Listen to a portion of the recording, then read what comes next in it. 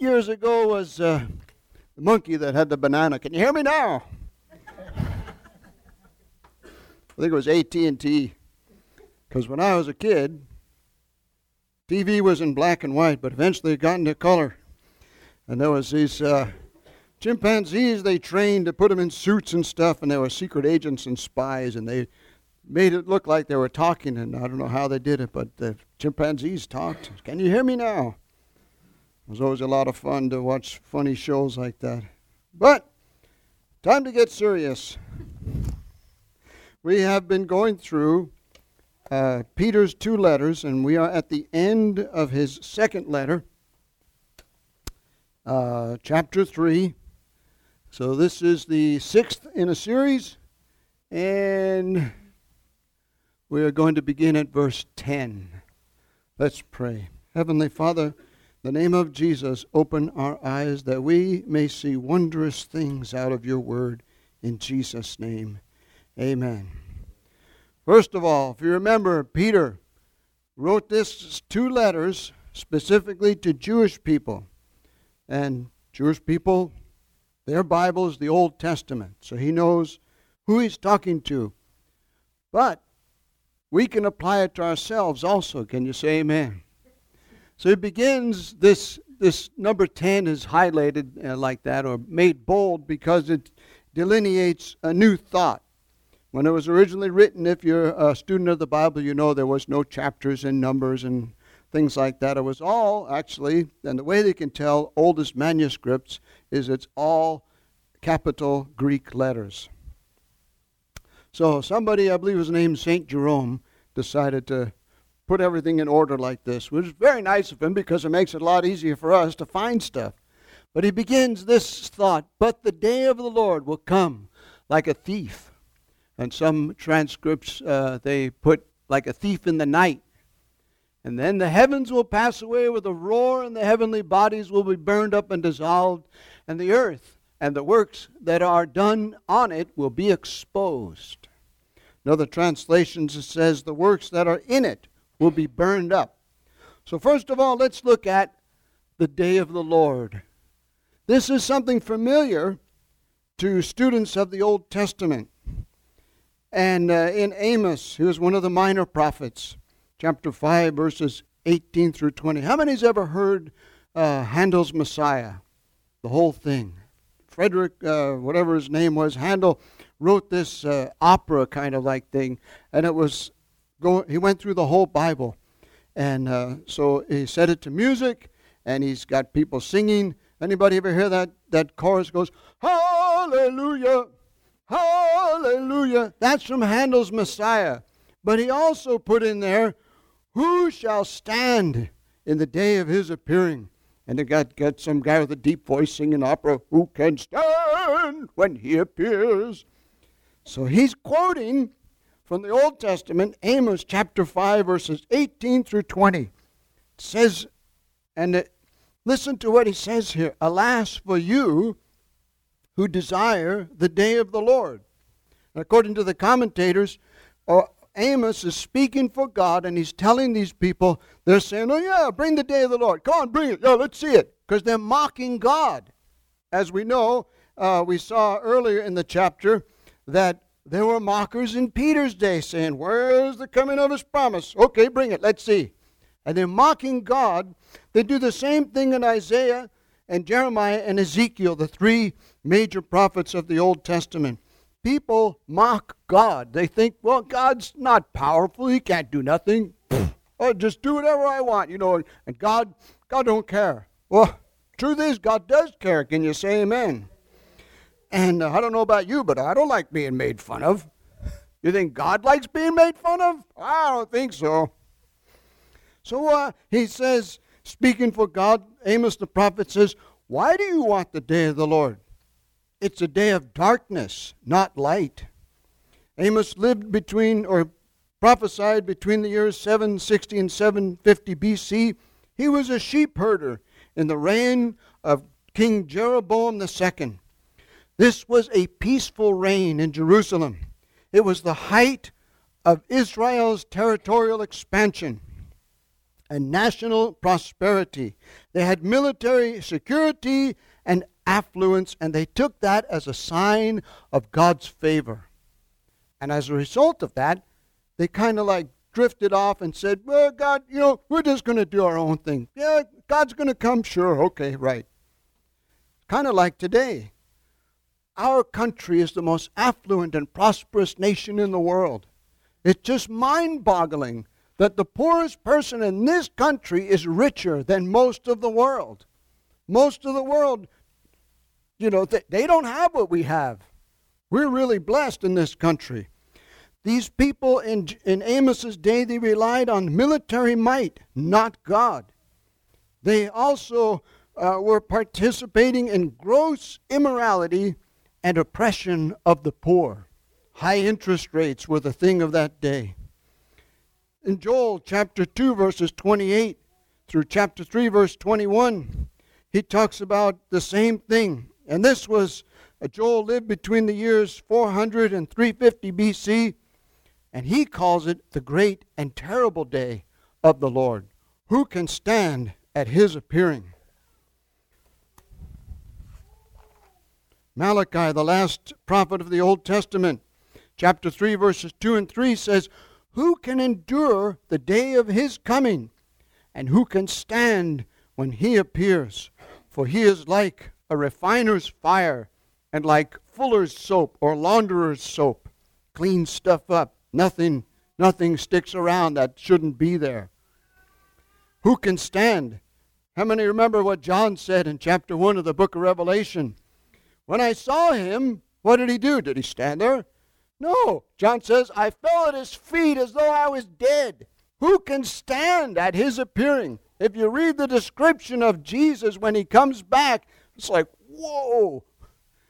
People shake and tremble. They won't be able to stand.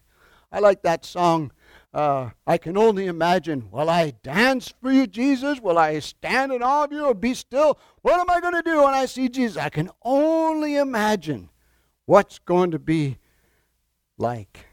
Fact of the matter is, Jesus is going to return. Jesus was a real person. He really did live, walked on the face of the earth. It's a historical fact that Jesus of Nazareth lived and died. But it's also a historical fact that he rose again from the dead because, like I said yesterday, there's an empty tomb in Israel as proof. In Revelation chapter 1 verse 7 it says, look, he is coming amid the clouds and every eye will see him. This is a quote, even those who pierced him. All the peoples of the earth will mourn because of him. That's from the NIV. This is a quote from the Old Testament prophet Zechariah. In chapter 14 of Zechariah, he also speaks about the day of the Lord. And the New Revised Standard Version has on the end of that, all the earth shall mourn because of him. So it is to be. Amen. So it is to be. The Bible says when Jesus appears, every eye shall see him. I don't know exactly how that's going to happen, but some people think, well, everybody's got cell phones now, and we got satellites all. They'll be able to see everything. Worldwide surveillance. I don't know, maybe. But everybody will see him. Praise God. Hallelujah. Listen also to what it says. He will come like a thief. When I first got saved and started serving God back in the early 80s, there was the three big prophecy films. A Thief in the Night. There's a whole series about the rapture and what's going to happen on earth after that and the tribulation and stuff and how to escape. And that was one of the names of the movies, was A Thief in the Night. 1 Thessalonians chapter 5, verse 2, Paul says, you yourselves know perfectly that the day of the Lord so comes as a thief in the night. But Jesus said in Matthew 24, verse 36, but about that day and hour no one knows, neither the angels of heaven, nor the Son, that's Jesus, of course, but only the Father. In verse 42 and 44, Jesus says, watch therefore, be ready, for the Son of Man is coming at an hour you do not expect. But Acts chapter 1 verse 7 says seasons are known only by the Father. Some things only God knows, but some things we know.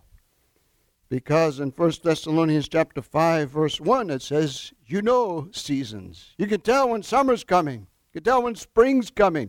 You can hardly wait for summer. Nice and warm again. No more cold weather. Praise God. Acts chapter 1 verse 11. Suddenly the disciples are standing there with their mouths open, looking up to heaven because Jesus just got lifted up into the clouds. Wow! They're standing there like, suddenly 2 men in white robes stood by them and said to them, this Jesus, why are you looking up there? This Jesus who's been taken up from you into heaven will return in the same way as you saw him go into heaven on the clouds. It's a cloudy day today. Who knows? It could be today. Hallelujah. Every day it's a cloudy day. I mean, he could come in if it's not cloudy, but every day it's a cloudy day. Who knows? Because nobody knows when he's coming. Hallelujah. He is coming back. Then look what it says. The heavens will pass away with a roar, and the heavenly bodies will be burned up and dissolved. That's the next one. The earth, the elements. In the King James it says, the heavens, the elements will pass away. The heavens, in the King James it says, the heavens will pass away with a great noise, and the elements will melt with fervent heat. I find it very interesting. How many ever heard of the table of periodic elements? It's a chemistry table. Does anybody know when it was invented or created? Well, the Bible talks about the elements. Maybe it was back then. No, it wasn't. I looked it up. In 1869, Russian chemist Dmitry Mendeleev started the development of the periodic table, arranging chemical elements by atomic mass. He predicted the discovery of other elements, and he left spaces open in his periodic table for them. Isn't that amazing? And the Bible says in the King James that God already knew there was going to be elements. The main elements are oxygen. I think there's 5 of them, but I don't remember. Oxygen, hydrogen, carbon, and I can't remember the other 2, but you need 5 minimum for life to exist. But the Bible says that they're going to melt with fervent heat. The elements in the Greek, there's only one time that this word is used there. According to Strong's concordance, it's the basis of existence, the elements. And the Bible says they're going to burn up. How many have ever heard that our sun is a star and it's going to explode someday? Anybody ever hear that? Well, I looked this up. It's not true. It's not going to explode. According to Mr. Horner, a University of South Queensland astrophysicist or astronomer, he says our sun, which is about, according to science, about 5.5 billion years old, so they think, will expand and engulf the earth and become a red giant. And about 500 million years later, it's going to just kind of and form what they call a planetary nebula. Now, how do they know this? Well, they don't really. But they've been able to look out into space and look way, way out into space. And if you've ever seen some of the photographs from the Hubble Space Telescope, it is awesome out there. It's just so amazing. I've seen a picture of hundreds of galaxies, and galaxies are huge. If my wife was the center of the Milky Way galaxy, our solar system, which is the sun and the planets, would be this tiny little speck over here. That's where we are in the Milky Way galaxy. We're just way out on the edge. And there's billions and billions of galaxies spinning around way out there. It's just mind-boggling. So I've seen a picture of a star that grew into, like our sun, grew into a red star and then blew up. And what's left is a white dwarf. Little tiny white dwarf. Sounds kind of like, what's that word? Politically incorrect, calling somebody a white dwarf. Praise God. That's racist, you know. A white dwarf. And that's all that's going to be left. There's going to be a big cloud of stuff all over the place. And it's so huge it's mind-boggling. But the heavens, verse 7, which are now present by the same word of God. This is from the earlier chapter 3. The heavens and the earth, which are now preserved by the same word, are now reserved for fire until the day of judgment and destruction of ungodly men. And it's going to pass away with a roar, a great noise. So I looked this up. In 1883, the volcano in Krakatoa erupted. It was about 180 decibels loud. It was heard in Perth, Australia, 1,930 miles away. And the islands of Mauritius, about 3,000 miles away, they heard the explosion of this volcano. Human pain threshold is 120 to 130 decibels. Hearing damage occurs at 85 decibels and above. Human speech is 25 to 35 decibels. A 5.0 earthquake will produce about 235 decibels of sound. The largest sound or the loudest sound ever experienced by humans occurred on June 30th, 1908 at 7:40 in the morning over Russia. A large meteor, blew up about 3 to 6 miles above the Earth's surface. It had the power and sound of about 1,000 megaton bomb, and they estimate that the sound was 300 to 315 decibels. That would kill you. They claim that a 235 decibel earthquake, the noise would kill you. How many know how your ear works? There's a little tiny bone in there called the hammer and anvil. On the other side of your eardrum are little hairs, cilia. Those get damaged, that's why you have hearing loss. But that bone absorbs the vibrations, and then your brain figures it out. Your bones of your body also absorb vibration and sound. Did you know that? That's why those kids that ride around in the loud stereos are so irritating, because it's getting into your bones. It's a little science lesson for you. Praise God. Hallelujah. The earth and the works that are in it will be burned up. Works is the Greek word ergon, where we get the word ergonomic from. To work as an occupation implies an act or a deed. That's why it says the works will be exposed. The deeds. Nothing is hidden from God. Can you say amen? God sees everything. God even knows what we think. Hallelujah. And He still loves us. Hallelujah. Praise God. They will be revealed, laid bare, or found. 1 Corinthians chapter 3, verse 11 through 15 says, no other foundation can anyone lay than that which is laid, which is Christ Jesus. He's the chief cornerstone. Can you say amen? If anyone builds, and everyone should be building on this foundation, with gold, silver, precious stones, wood, hay, or straw, and I always began to wonder, why would anybody build with hay? But now we know you can build a hay bale house and cover it with stucco, and you need straw to put in your adobe bricks. So you can build with it, but each one's work will become clear or exposed, for the day of God will declare it, because it will be revealed by fire. And the fire will test each one's work of what sort it is. If anyone's work which he's built on endures, he will receive a reward. If anyone's work is burned up, he will suffer loss. But he himself or she herself will be saved, yet as through fire. Kind of like a warning. So then we go to chapter. Oh, those are highlighted too. I wonder why. Oh well. Since then, all these things are to be thus dissolved.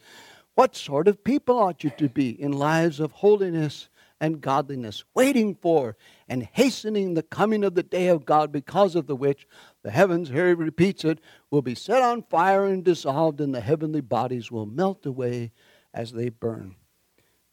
Be careful what you pray for. One day, many years ago, when I first started serving God, I was working on my first construction job, and I was helping an older carpenter. He's cutting some rebar with a torch. I think we get up to like 1,100 degrees and just cut right through steel. The night before, I'd asked God, show me that hell is real. So I burned my hand on the stove, heating up a tortilla. No big deal. So the next day, there I am helping the carpenter cut the bars, and he cuts it. And it's red hot, but it cools off and looks like the right color almost immediately. So I picked it up and I threw it.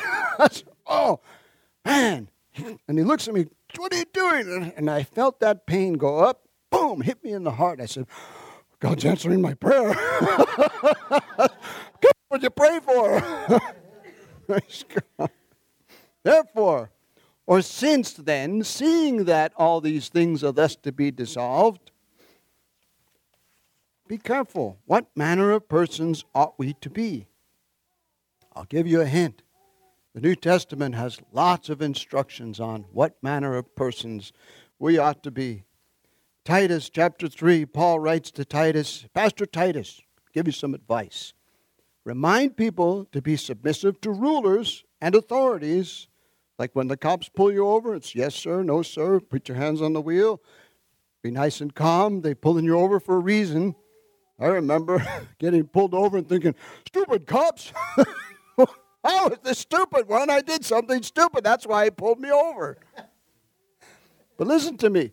The police are trained to, when they approach your vehicle, are you a wolf or are you a lamb? They look for things. They have clues, and your body language will give them telltale clues. If you have a gun in the car, don't tell them. And don't reach for it. Be subject to rulers and authorities. Be obedient. How many remember what is the first commandment with a promise? Honor your father and your mother, the fourth commandment. Because there's a reward, that it may go well with you all the days of your life, and you may live long on the earth. Be prepared and willing to do any upright and honorable work.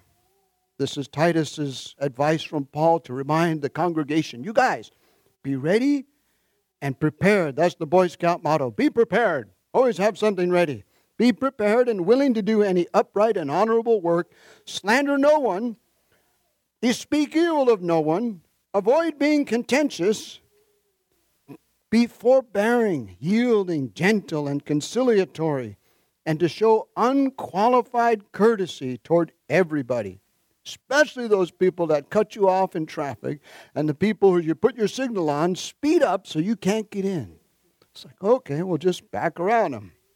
Is that easy to do? Not for me. I get kind of frustrated driving. And hopefully none of you do, but be courteous. Show unqualified courtesy toward everybody. Verse 8, to those who have believed in God, so that those who believe in God, that's us, will be careful to apply themselves to honorable occupations and to doing good. Be the best worker on your job, especially when no one's looking. Can you say amen? 2 Peter chapter 1, beginning of this letter, Peter says, here's a bunch of things that you should be doing in order to grow in grace. And this is the sort of person you should be, and this is how you should behave in striving to be diligent, to have faith, to add to your faith virtue, knowledge, self-control, patience, godliness, brotherly kindness, and love. Leviticus chapter 11, 4 places in verse 44 and 45 of chapter 11, chapter 19, verse 2, chapter 20, verse 7, God says 3 times to his people, be holy, because I am holy. How do we be holy? You get Christ inside you. That makes you holy. You receive Jesus as your Savior. It makes you holy. And verse 12, he says, waiting for and hastening. Come on, God, hurry up. The day of God, because of which the heavens will be. So he repeats that. But we don't really, sometimes we really want God to hurry up and come back. But what does the scripture say? Earlier in the chapter in verse 9, God is patient, not willing that any should perish, but that all should come to repentance. Glory to God. Nevertheless, listen to what it says in Psalm 50, verse 3. Our God shall come and shall not keep silent. A fire shall devour before him, and it shall be very tempestuous around him, all around him. He shall call to the heavens from above, and to the earth that he may judge his people. And he speaks and says, gather my saints together to me, those who have made a covenant with me by sacrifice. If you have trusted Jesus as your Savior, you have entered into a covenant or a contract with God, and you are one of His. You have made a covenant, you have made an agreement, you have come into the family of God because of a sacrifice, and there's only one sacrifice that matters, and that's the sacrifice that Jesus gave for us. Let's go on to verse 13. But, or nevertheless, according to His promise, we are waiting for new heavens and a new earth in which righteousness dwells. Glory to God. That's one of the best promises. When we get to be with Jesus forever, no one's going to lie to you ever again. No one's going to steal from you ever again. No one's going to be cheating you ever again. No one's ever not going to wait a minute. Let me frame the sentence properly. No one is not going to love you. Hallelujah. That's good news. Can you say amen? Everyone will love you. Glory to God. Warts and all. Everyone will love you. No unrighteousness. Hallelujah. Praise God. Our God shall come.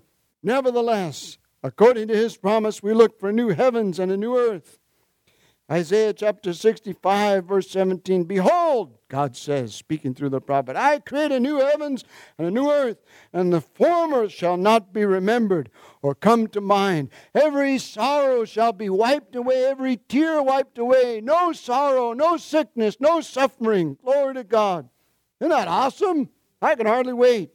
But God's waiting because He wants everyone to be saved. Can you say amen? Isaiah chapter 66, verse 22, the last chapter of Isaiah, he says, for as the new heavens and the new earth, which I will make, shall remain before me, says the Lord, so shall your descendants and your name remain. Glory to God. No separation of ever again in the new heavens and the new earth. It'll be a greatest family reunion ever. I found something very interesting. A young lady named Phoebe, actually her last name was changed to Knapp when she got married. She was born this day back in 1838. Does anybody know who Fanny Crosby was? She was a little blind young lady who wrote over 9,000 hymns. 9,000 hymns! Can you imagine that? Well, her friend was Mrs. Phoebe Knapp. Mrs. Phoebe Knapp herself wrote 500 hymns. One day, she was playing her piano and she got I love this melody. She lived in Manhattan. Her husband is the founder of Metropolitan Life Insurance Company. So she takes wherever house she got there. She goes and visits her friend Fanny Crosby over there in Brooklyn, New York. She plays the song. And there's no words to it. And she turns around, and Fanny Crosby's kneeling down praying. So she thought, this I got from my every day of the year Christian history lesson. Fanny Crosby praying. So she thought she didn't hear it. So she played it again.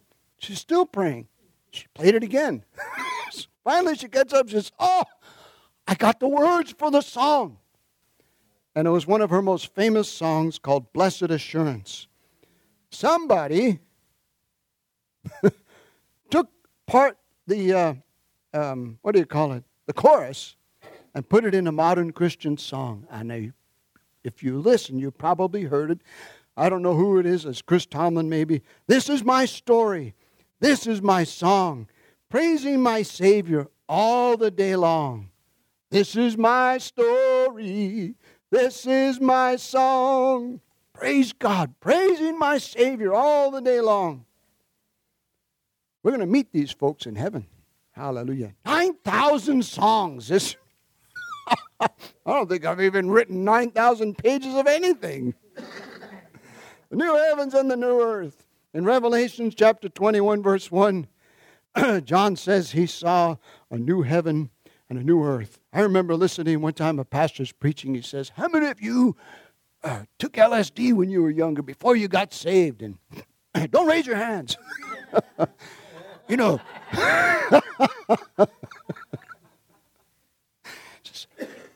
Man, can you imagine? God speaks into existence.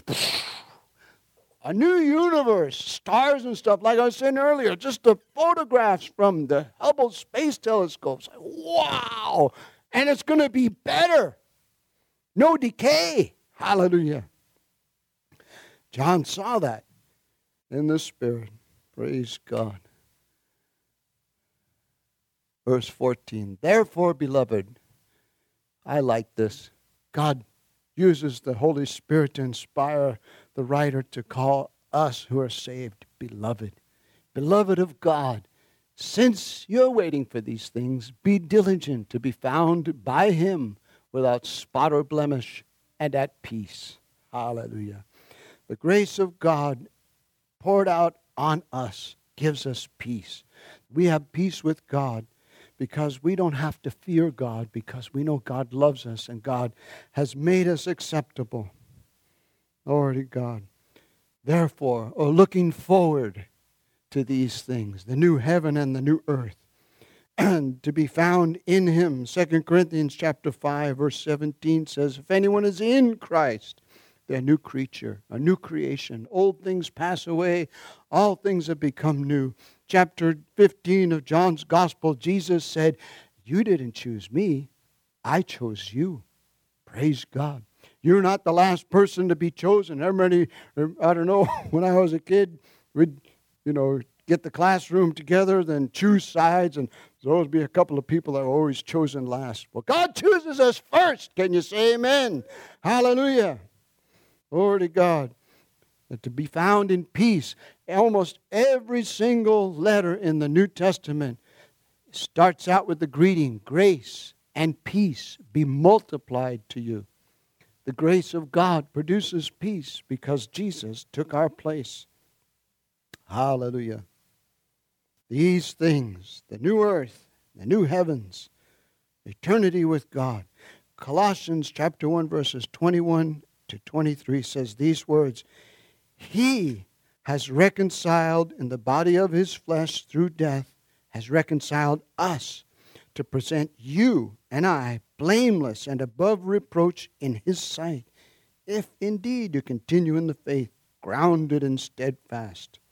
Jude chapter 24, or chapter 20. It's only one chapter in Jude. Jude verse 24. Now to Him who is able to keep you and to preserve you and to present you blameless before Him, be all glory and honor. Hallelujah. God is able. Verse 15 and 16. Now count the patience, or consider the long suffering of our Lord as salvation, just as our beloved brother Paul also wrote to you according to the wisdom given to him. Let's stop right there for just a second. Or actually be more than a second. Consider, in verse 9, the long suffering of God. God is not willing, the patience of God. God is not willing that any should perish, but that all should come to repentance and faith in Jesus. That's good news. Can you say amen? And he says, talks about Paul the apostle has wisdom been given to him, and according he wrote to you in his letter to the Romans in chapter 2 verse 4. It says, do you despise the riches of His goodness, forbearance, and long-suffering?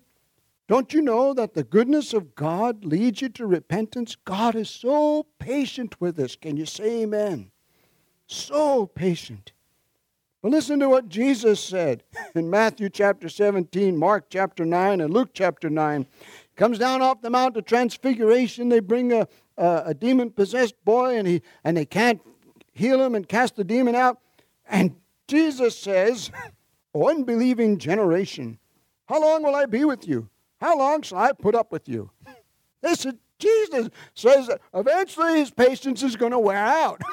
But thank God that it's lasted so long. And oh man, Jesus said, one of these days it's going to be, I've had it up to here, my mom used to say. I've had it up to here. Praise God. And then, look what else it says. Paul he writes to you according to the wisdom given to him in all his letters when he speaks in them of these matters. There are some things in them that are hard to understand, which the ignorant and unstable twist to their own destruction as they do the other scriptures. How many have ever read anything in the Bible and it's like, what in the world does that mean? Lots of times. What? Mark Twain is famously quoted as saying, it's not the things in the Bible that I don't understand that bother me, it's the things I do understand, like the wages of sin is death, but the gift of God's eternal life in Christ Jesus. Some things are hard to understand in the scriptures. I don't know everything about the return of Jesus, when it's going to happen, what are the signs and all that, the doctrine of last things, the study of eschatology. There's books and books and books and books and books written about all that, and I know a little bit, but man, there's a lot to know and a lot I don't understand. But the things I do understand, praise God, I like that. Also, Peter says he equates Paul's letters as scriptures. This is mind-boggling. This is Jewish people saying that those letters that we have in the New Testament are scriptures inspired by God. And they accepted them. Isn't that amazing? You know how hard it is to win a Jewish person? It's hard. They don't trust people that are not Jewish. Have you ever seen those guys with the funny hats and the long curly things on their sides of their heads, and they wrap stuff around their arms and they put a little box on the top of their head and tie it up there? Try winning somebody like that to Jesus. They'll not even give you the time of day, most likely. You'd have to be a miracle to win them. And here, these Jewish people, Peter, is a Jew. He says Paul's letters are scriptures. That's amazing. Hallelujah.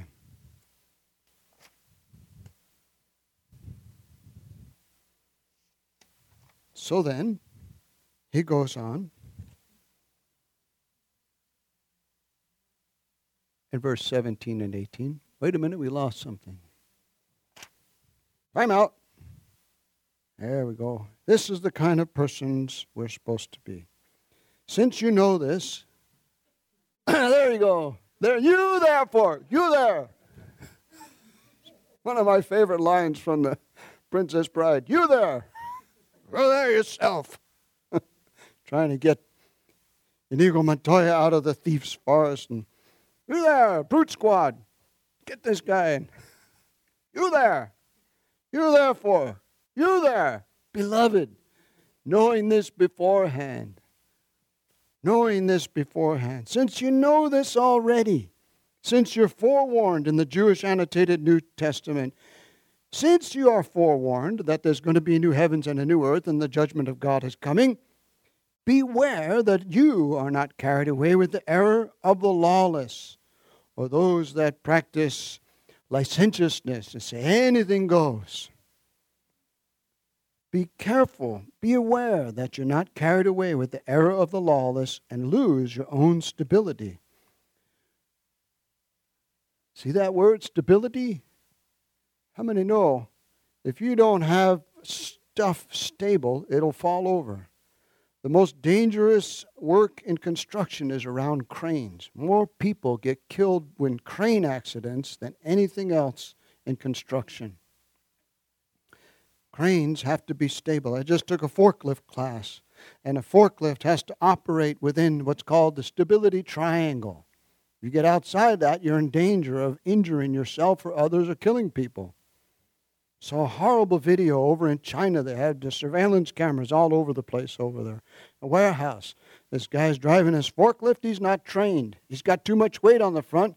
Hits something. The forklift tips over like this.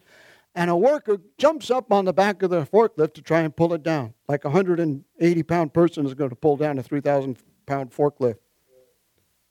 She slips off. Falls under the forklift. The load comes off the forklift. Boom! The forklift fell right on her. It got out of the stability triangle and it killed the person. Let's not get out of our stability here. Can you say amen? Listen to what it says in Isaiah chapter 33, verse 6. Wisdom and knowledge will be the stability of your times and the strength of salvation. The fear of the Lord is his treasure, or respect for God. And this wisdom, in Proverbs it says, get wisdom. With all you're getting, get wisdom. Wisdom is the principal thing. Wisdom is God's outlook on things. And then it says in verse 18 here, grow in the grace and knowledge of our Lord and Savior Jesus Christ. I'm going to know that when you're born, somebody has to take care of you. Change your diaper, feed you, do all that stuff until you turn 18, and then hopefully by then you're mature enough to get out on your own and make a name for yourself in the world. Being born into the kingdom of heaven is kind of the same thing. When you receive Jesus as your Savior for the first time, you become a new person, born again, and you have a whole new life ahead of you. And the Bible tells us to grow. Or as some people might say, grow up. We're supposed to become mature Christians, trusting in God and believing God for great and mighty things. Ephesians chapter 4, verses 15 through 16 says, but we, speaking the truth in love, we may grow up in all things into him who is the head, that is Christ, from whom the whole body, joined and knit together by what every joint supplies according to the effective working by which every part does its share, causes growth of the body for the edifying of itself in love.